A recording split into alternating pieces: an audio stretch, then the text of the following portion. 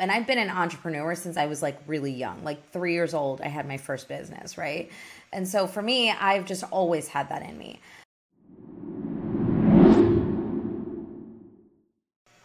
Yeah, and let's talk about this being uncomfortable. Yeah. What have been some of the challenges that you've faced in your journey so far, and how have they molded you into what you're right now?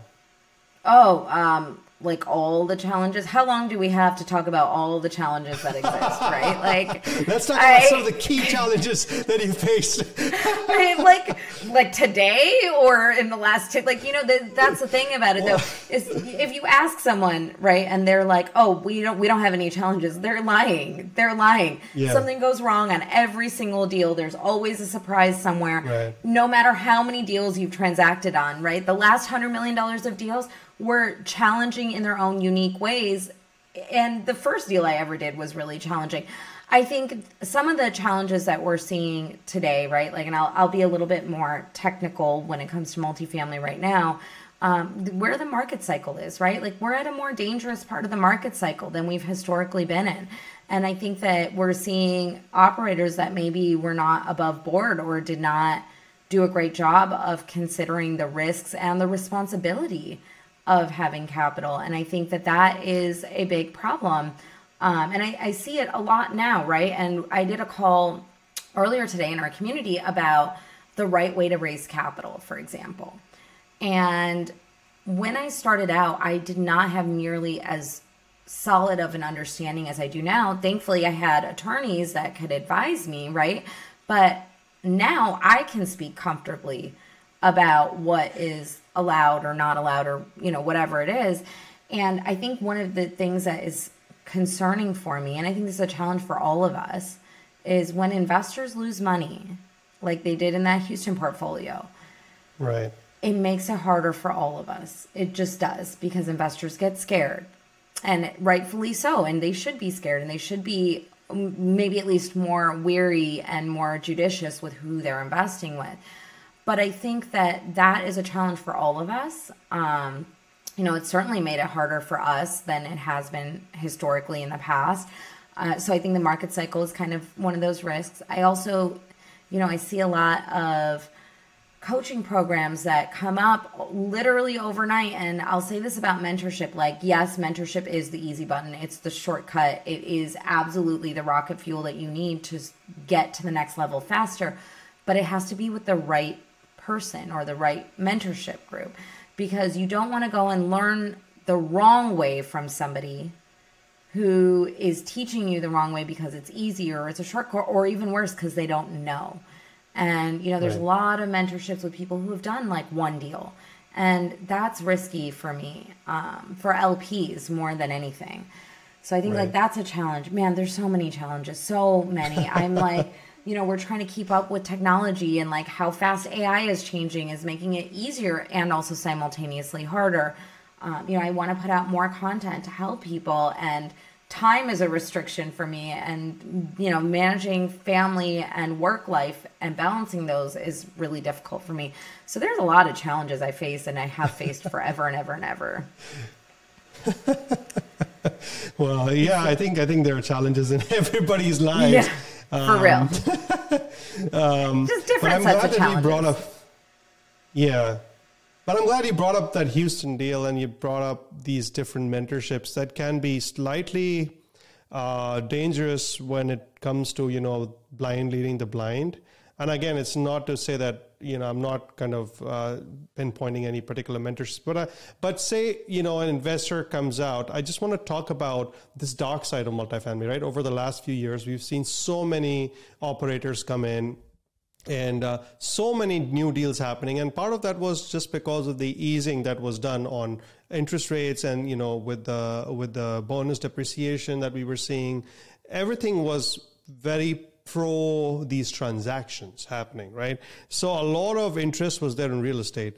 But what, as an investor, as an LP, as a limited partner, what should investors look for when they're getting into these deals, when they're investing their money into these deals? Because, everybody's going to say we conservatively underwrite. Like, what does that even mean? That's like nonsense. I laugh whenever I say that, because sometimes I have to say it, and I'm like, This is the dumbest thing I've said all day, because nobody's like, oh, we were super aggressive and we don't think we're going to hit any of our targets, right? Like literally everybody says they're conservative.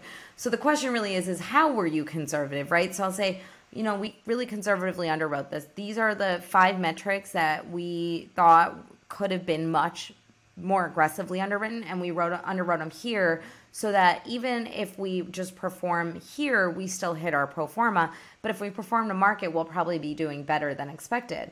And it gives you leeway in operations, because there's going to be something where you didn't really quite realize that it was going to be off a little bit, either negative or positive. So it all has to kind of balance out in the end. But I think that the first thing that LPs need to look at is, who are you investing with, right? Are you investing with a sponsor who is going to up and leave when things get tough? Or are they going to hunker down, and are they going to really be leaders through tougher markets, right? Like that's what you want to know. That's what you want to see. What's the integrity and character of the person that you're investing with? Because I think it's really all about the jockey more so than the horse. Of course, the horse is important, but the jockey's far more important. A great sponsor can take an okay deal and make it a great deal. A bad sponsor can take a great deal and make it an okay or a bad deal. Right. So it's people invest with who they know, like, and trust. And that's the cornerstone of anything that we do. It's all relationship based. And, I think a lot of people then asking well, if you don't have this long track record, how do you start investing in this space? And there's so many different ways, right? Like you can have mentors that can serve as your board of advisors. You can have mentorship that you can say hey, look, I meet once a week or whatever it is with this person who advises me in this capacity.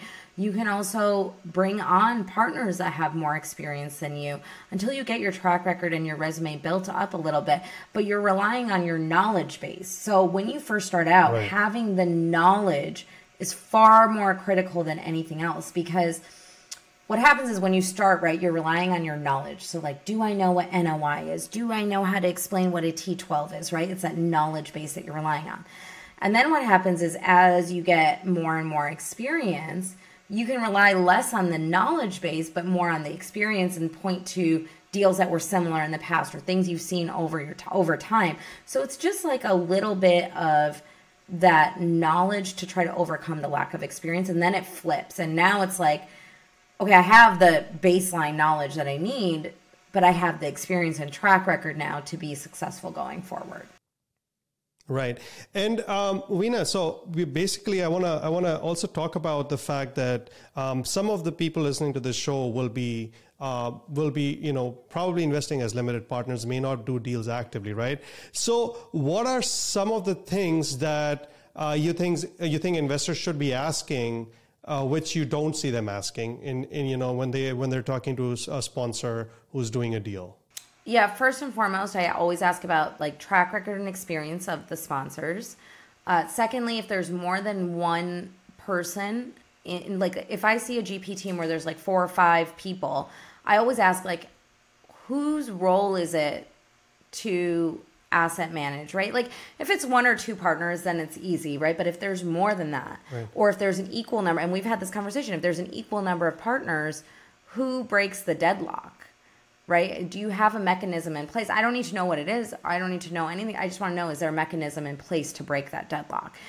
Because for me as an LP, I see that as being a risk. I also I ask about who's your securities attorney that put these documents together? Because I want to know, did you actually use an attorney? And did you actually use a securities attorney, not just any regular attorney? Did you use someone who is specialized in making sure that we are protected?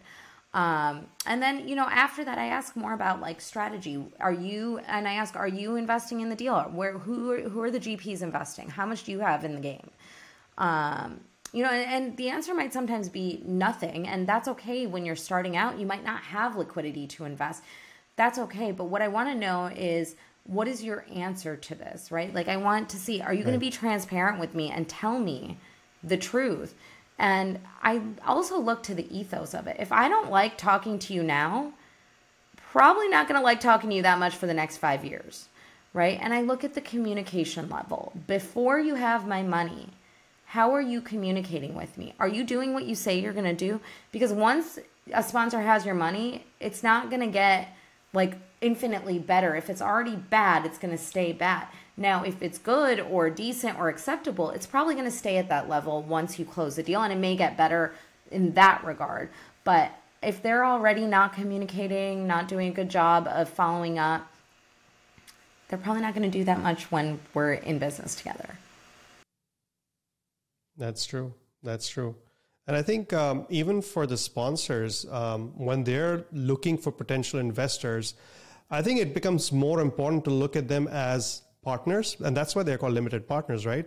More than the money that they bring to the deal. Because at that point in time, the relationship is much more important. Yes, money is important in a deal, but I think relationships are infinitely more important. And if you're not going to jive as, even as a GP, when you're interacting with a limited partner, that person is probably not the right fit for you. Absolutely. And I learned that the hard way.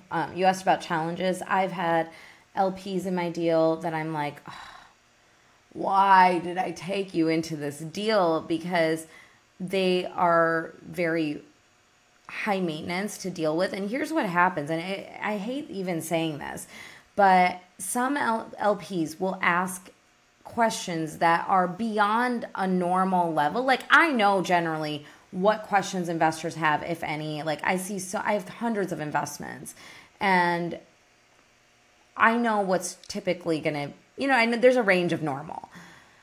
You always get this like one or two investors that just take it to the next level in questions. And, they don't respect any kind of boundaries, right? Like, they'll text you on like a Sunday at midnight and be asking you these questions that are like, well, but what is happening on unit 107 because the rent roll moved up by $100? I'm like, one, why do you even know this? You're an LP. But two, this is beyond the normal scope of, what information you should be privy to, because what happens is if every investor asks me that, I have no time to operate the asset, and I have no time to actually do the things that you as an investor really want me to be focusing on and doing. And so it becomes this like hamster wheel of, you want to service your investors, you want to really take great care of them and communicate with them. But then you end up spending all your time doing that you can't actually do the thing that investor is probably nervous about to begin with, which is the asset performing well. And it's like, you have to kind of explain that. But I think when you first start out, it's hard to not take in money that is willing to invest with you, because you don't necessarily have that many options. Today, we have a blacklist of investors we just don't work with. I just don't want to. So. Well, I think I'm glad that, I've had these conversations with you in the past also, because as I'm learning new skills and I'm growing in this space, I'm starting with this experience from you, right? I don't need to reinvent the wheel.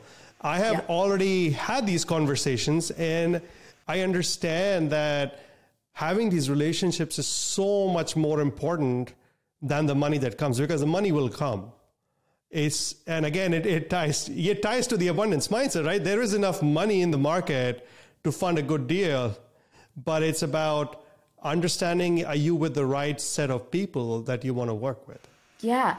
And what I'll also say too is, when you're starting out, like, you just don't have the options. But if you can really switch to that abundant mindset early on, it will be game changing for you, because then you won't have to do what I did and take in investors that just waste time by asking.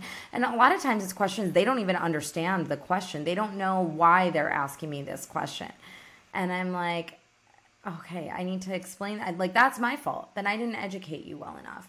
And one thing I'll tell you is tried and true is, the smaller the check writer, the more questions they're going to give you. The larger the check, the less you will hear from that investor every time. You're not the first person who's told me that. It's true. Me. It's true. But anyway, Veena, how can people find you?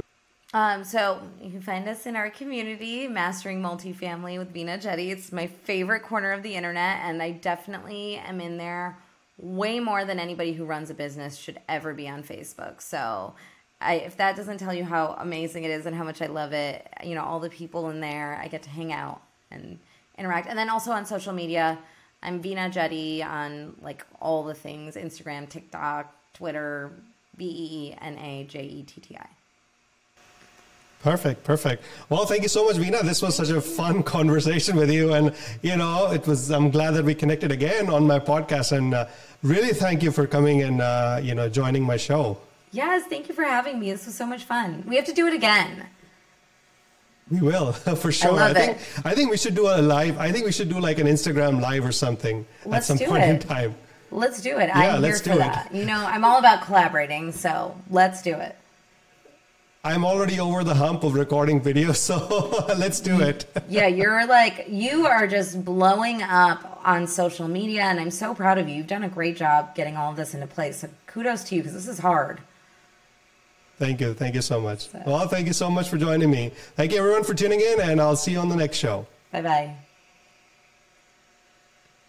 All right, guys, if you haven't done already, please go check out my free video series on how to do due diligence on operators and on deals before investing in them. It's called Real Estate RX for Passive Investors, and it's available at www.rerxcourse.com.